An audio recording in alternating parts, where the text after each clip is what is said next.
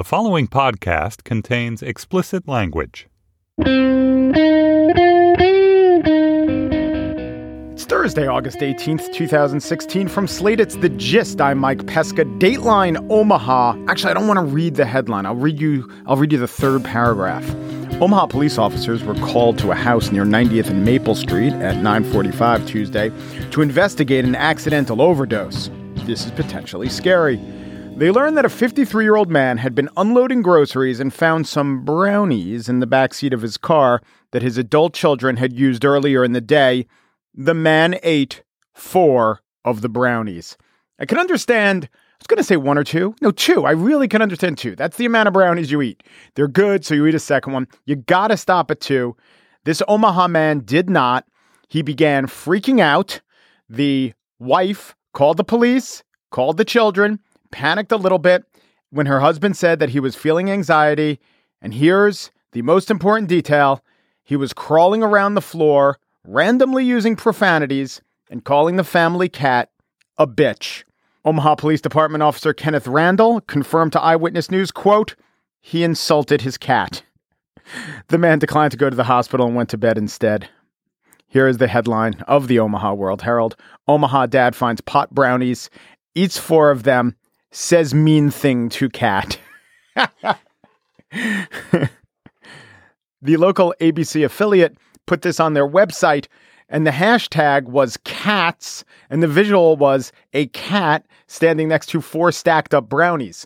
This is not primarily a cat story. They were overemphasizing the cat angle to this story. The cat angle, much like the brownies themselves, made it delicious. This isn't about cats. This is about the crazy things we do when we eat 4 brownies we find in the back of our car, left there by our adult children. We say mean things to a cat. I was heartened by the fact that both of the news organizations that I read covering this disclosed what the mean things were, that the cat was a bitch. Couple things, cat probably not insulted, and knowing cats probably warranted. On the show today, I spiel about a presidential candidate who's saying wacky things, but it might not be the presidential candidate you think. But first, our nuclear stockpile. How secure is it? Dan Zak is here with, well, you know how these things go. He's not here with the answer. Don't worry, totally secure. He wrote a book. That can't possibly be the conclusion. Here's Dan Zak.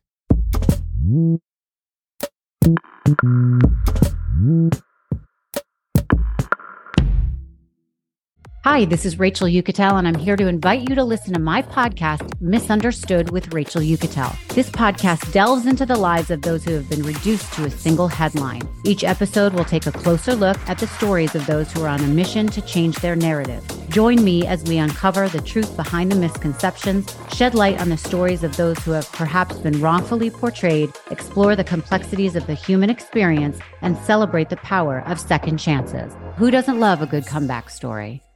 There was a time expanding into decades where the issue of nuclear weapons was foremost on Americans' minds. Campaigns were won and lost on nuclear policy.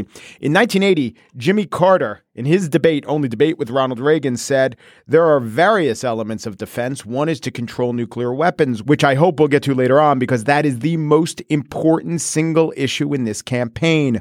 His opponent, Ronald Reagan, didn't denigrate the importance of nuclear weapons.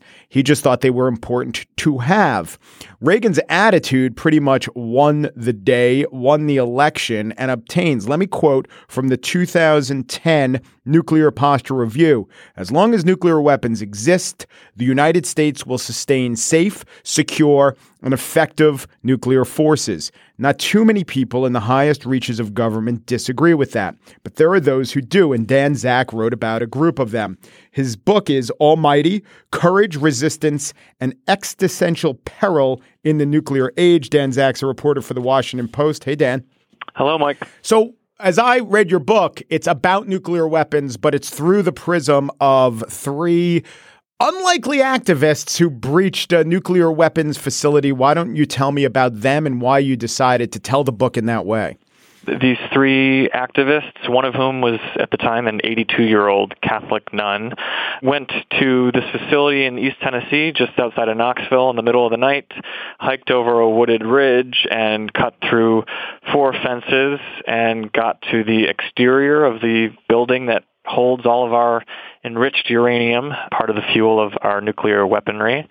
And they spray-painted biblical messages and sprinkled blood and used small sledgehammers to chip away at the foundation of the building to symbolically disarm it.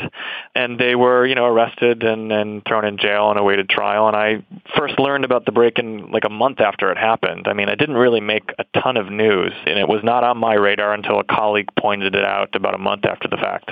Right. And they're sort of like low-tech Edward Snowdens in that they certainly did violate the law. They didn't claim they didn't. They claimed it was an unjust law in their trial.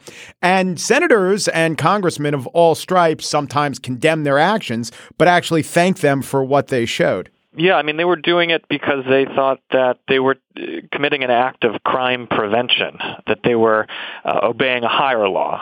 So they, admitted to their actions, but they thought that they were not guilty. Of course, the government looks at them and says, well, you're guilty of trespassing, destruction of government property, and most seriously, intending to endanger the national defense. So obviously the government saw it as a felony.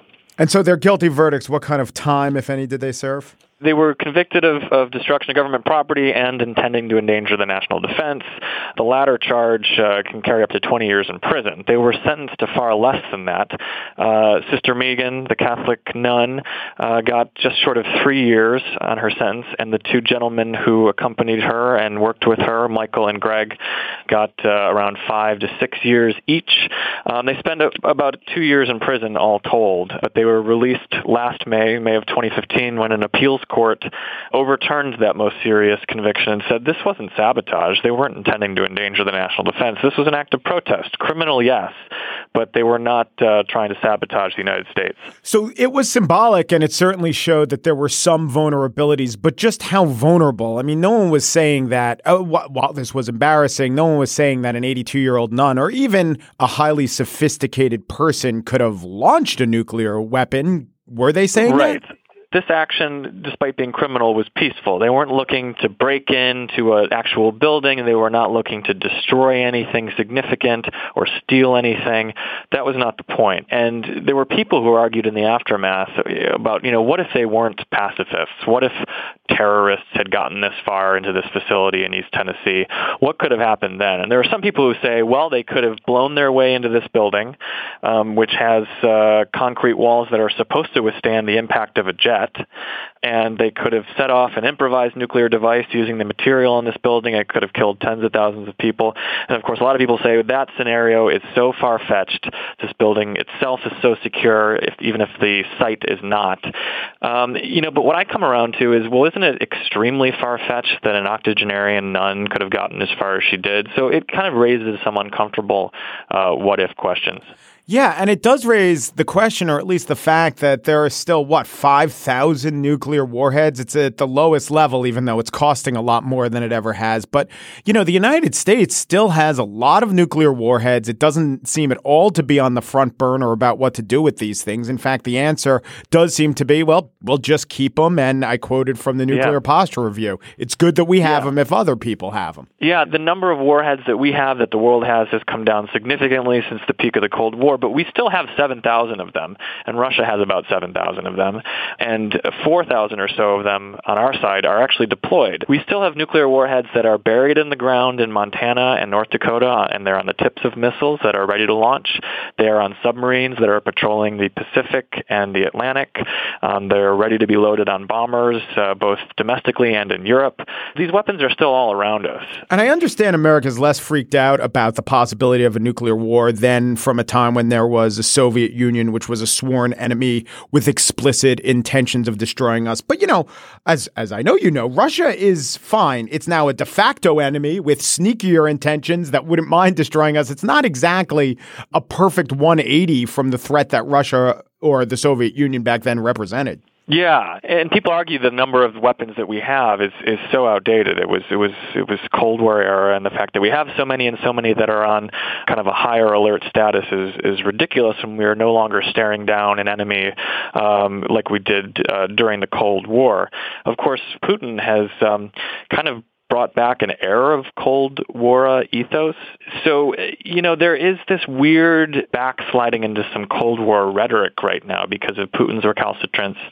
But someone would argue, why not just have enough nuclear warheads to end the world once? Why do we still have 15,000 some nuclear warheads on the planet when it wouldn't take that much to kill everyone once?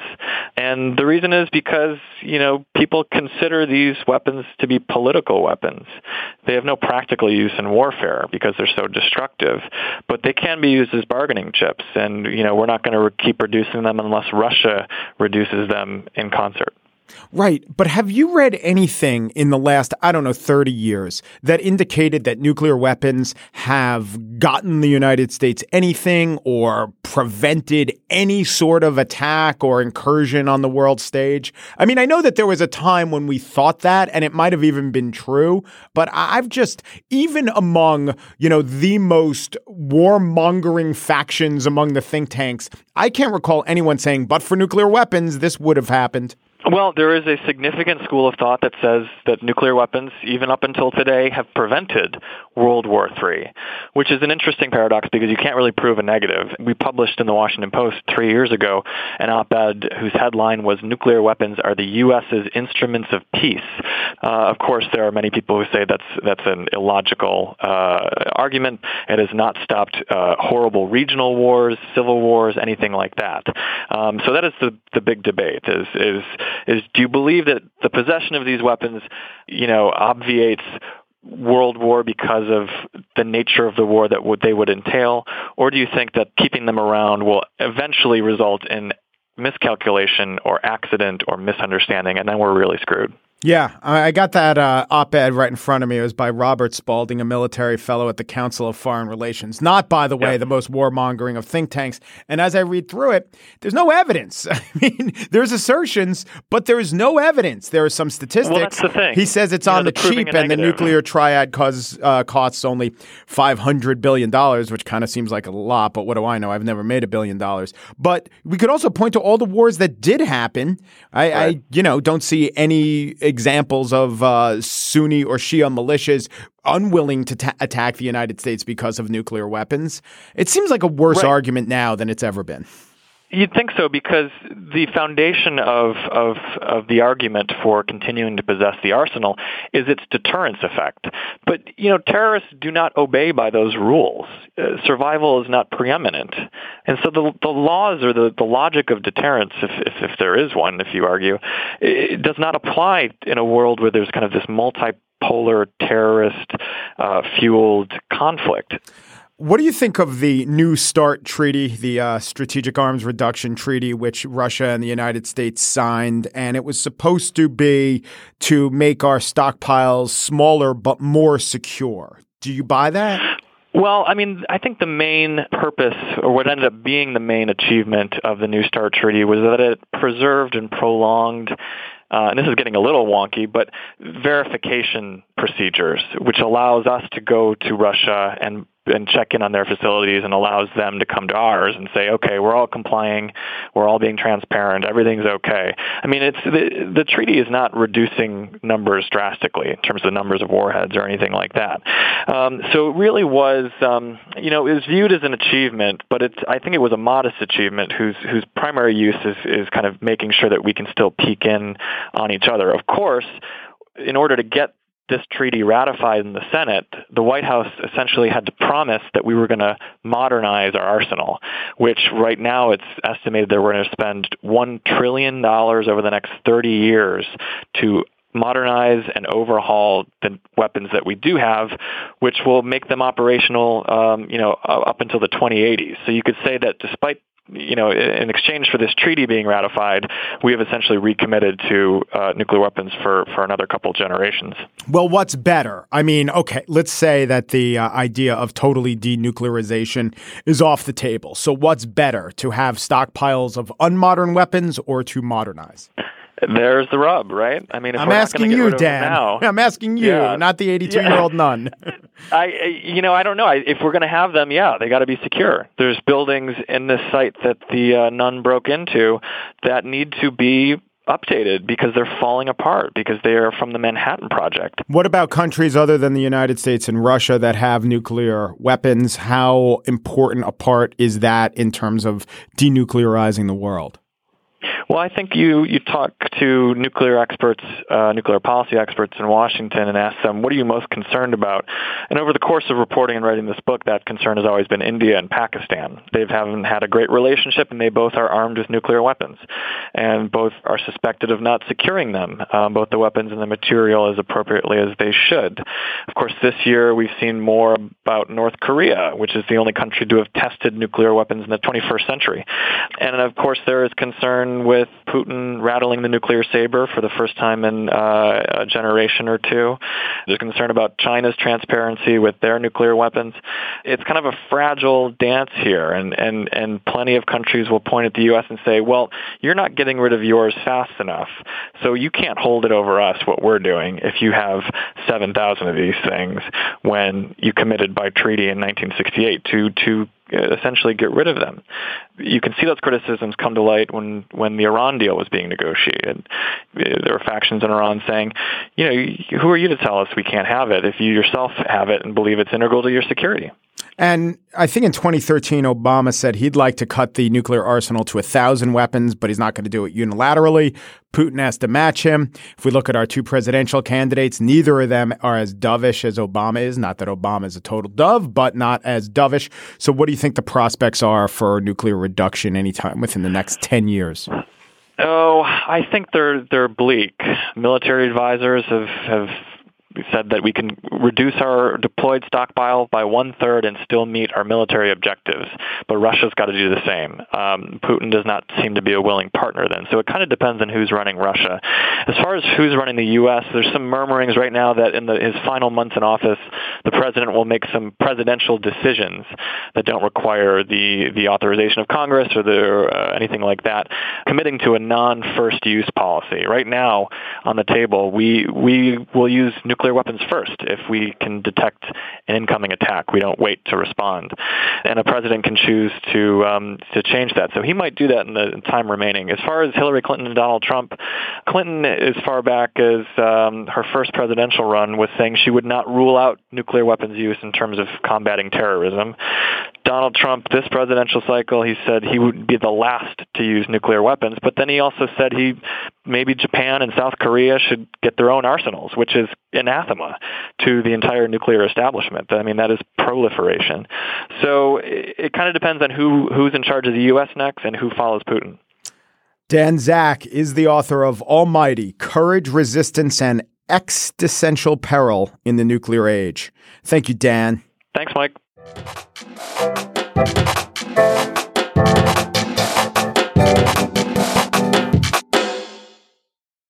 And now the spiel. I am just sick of presidential candidates who call Hillary Clinton a criminal, who say Hillary Clinton should have been jailed, even though the prosecutor clearly laid out the facts of the case, why mismanagement without intent would never result in indictment by any prosecutor. Doesn't matter. Ignore that, even though you're running for president. And candidates who say they believe in vaccines, but still give credence to quote unquote serious concerns, thereby normalizing the anti-vaxxer sentiment. And I'm especially sick of candidates who have nonsensical economic policies that I suspect they might not even understand. Wait, Donald who? No, I'm talking about Dr. Jill Stein. All the reasons you're told to vote for the lesser evil because you didn't want the expanding wars. You didn't want the meltdown of the climate or the Wall Street bailouts or the deportation of immigrants.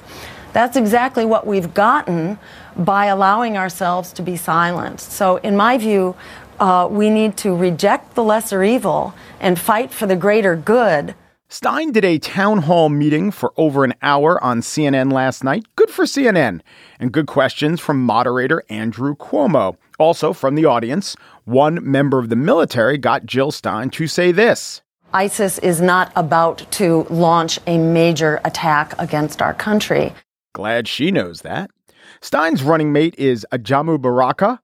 As much as I like the idea that on one presidential ticket to another, we'll go from Barack Obama to an Ajamu Baraka, and why not Bai Jodin while we're at it? Baraka shared Stein's rhetoric on what has become the Greens' signature issue, debt forgiveness. Here is Jill Stein. We found a way to bail out Wall Street. And here's Baraka. And I think we need to make a corrective. quantitative easing was the creation of money. This totally misunderstands what quantitative easing is. It isn't really just printing money. It's buying bonds, increasing the size of a central bank's reserves. It could have the effect of what would happen had you actually printed money, which is to say inflation. It did not have the effect of inflation. Why not? Well, for one, quantitative easing was changing the balance sheet structure of banks and the central bank without actually literally injecting new money into the economy. But a big reason is that quantitative easing was a tactic, a risky tactic, but one that made sense because of who the recipient was. Banks. Banks are excellent financial risks. Banks, given an improved balance sheet, can start lending money again, and the entire economy benefits. That's what happens. It's a tactic that works with one recipient because of the nature of that recipient. With banks, quantitative easing makes sense. With recent college graduates, it does not make sense. But Jill Stein doesn't think that quantitative easing is smart because you're talking about the liquidity of banks. She thinks it's unfair because banks have it easy. It was easy for the banks to repay the loans because they're an extremely advantaged and privileged group. They are advantaged, and that advantage was the American economy's advantage. Jill Stein would really make a terrible loan officer. Do we really want to give Mr. Buffett this money? He's almost certain to pay it back. Isn't that kind of unfair? But Jill Stein is not just thinking about paying the debt back. She wants to wipe out all the debt. So why not just say, we're going to take all that debt, $1.25 trillion, and we'll add it to the deficit. Or we won't add it to the deficit. We'll raise taxes, and our priorities will be to pay off the college debt instead of doing some other things with the money. I'll tell you why she doesn't say that, because it's politically unpalatable. Maybe she doesn't say that because this quantitative easing idea, I put in quotes, seems maybe to some like a solution without downsides. Because the phrase quantitative easing sounds weird and technical and quasi-magical, and unsympathetic figures, banks, once benefited from it. So you can make a parallelism and ask, shouldn't sympathetic figures benefit from this magic too? We would owe that money to ourselves. But as a nation, we can decide to spend money on ourselves. And in particular, we can decide to spend money on our younger generation who currently does not have a future. Our debt-holding younger generation does actually have a future, by the way. That's another area where Jill Stein echoes Donald Trump, that there is no future, that there is no optimism. 90% of student debt will be paid back. Many of the people holding student debt are now or will soon be quite well off. They're not like preschool kids in the inner city. They're not like other truly needy individuals in our society. And wiping out college debt would create a huge moral hazard for the future. Anyone who has to make that tough choice, say, between paying for college and buying a Chevy, and if that person decided, you know what, I'm not going to buy the car, I'll suck it up and take the bus until I get my degree. Well, now that person's going to say, screw it, I'm getting a new Trans Am.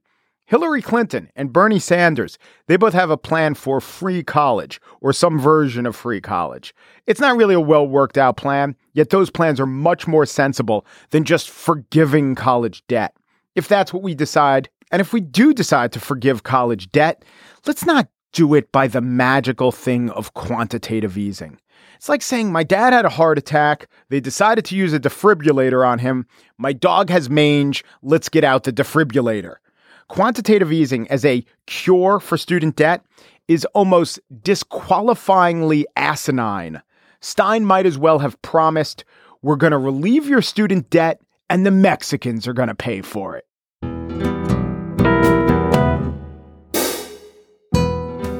That's it for today's show. Just producer Mary Wilson got a hold of some bad clams and heckled orangutans down at the zoo. Steve Lichtai, executive producer of Slate Podcasts, mistook peyote for Pez and directed hurtful comments at a pygmy goat for somehow being less than. Andy Bowers, chief content officer of the Panoply Network, drank a gallon of grape juice that had become fermented and wound up slut-shaming mares at the breeding shed. The gist, well, it turns out the Jell-O shots weren't made of pure Jell-O. And therefore, we were chastised by a flounder who reminded us our eyes are up here. Yeah, both of them, right next to each other. Un Peru, de Peru, du Peru, and thanks for listening.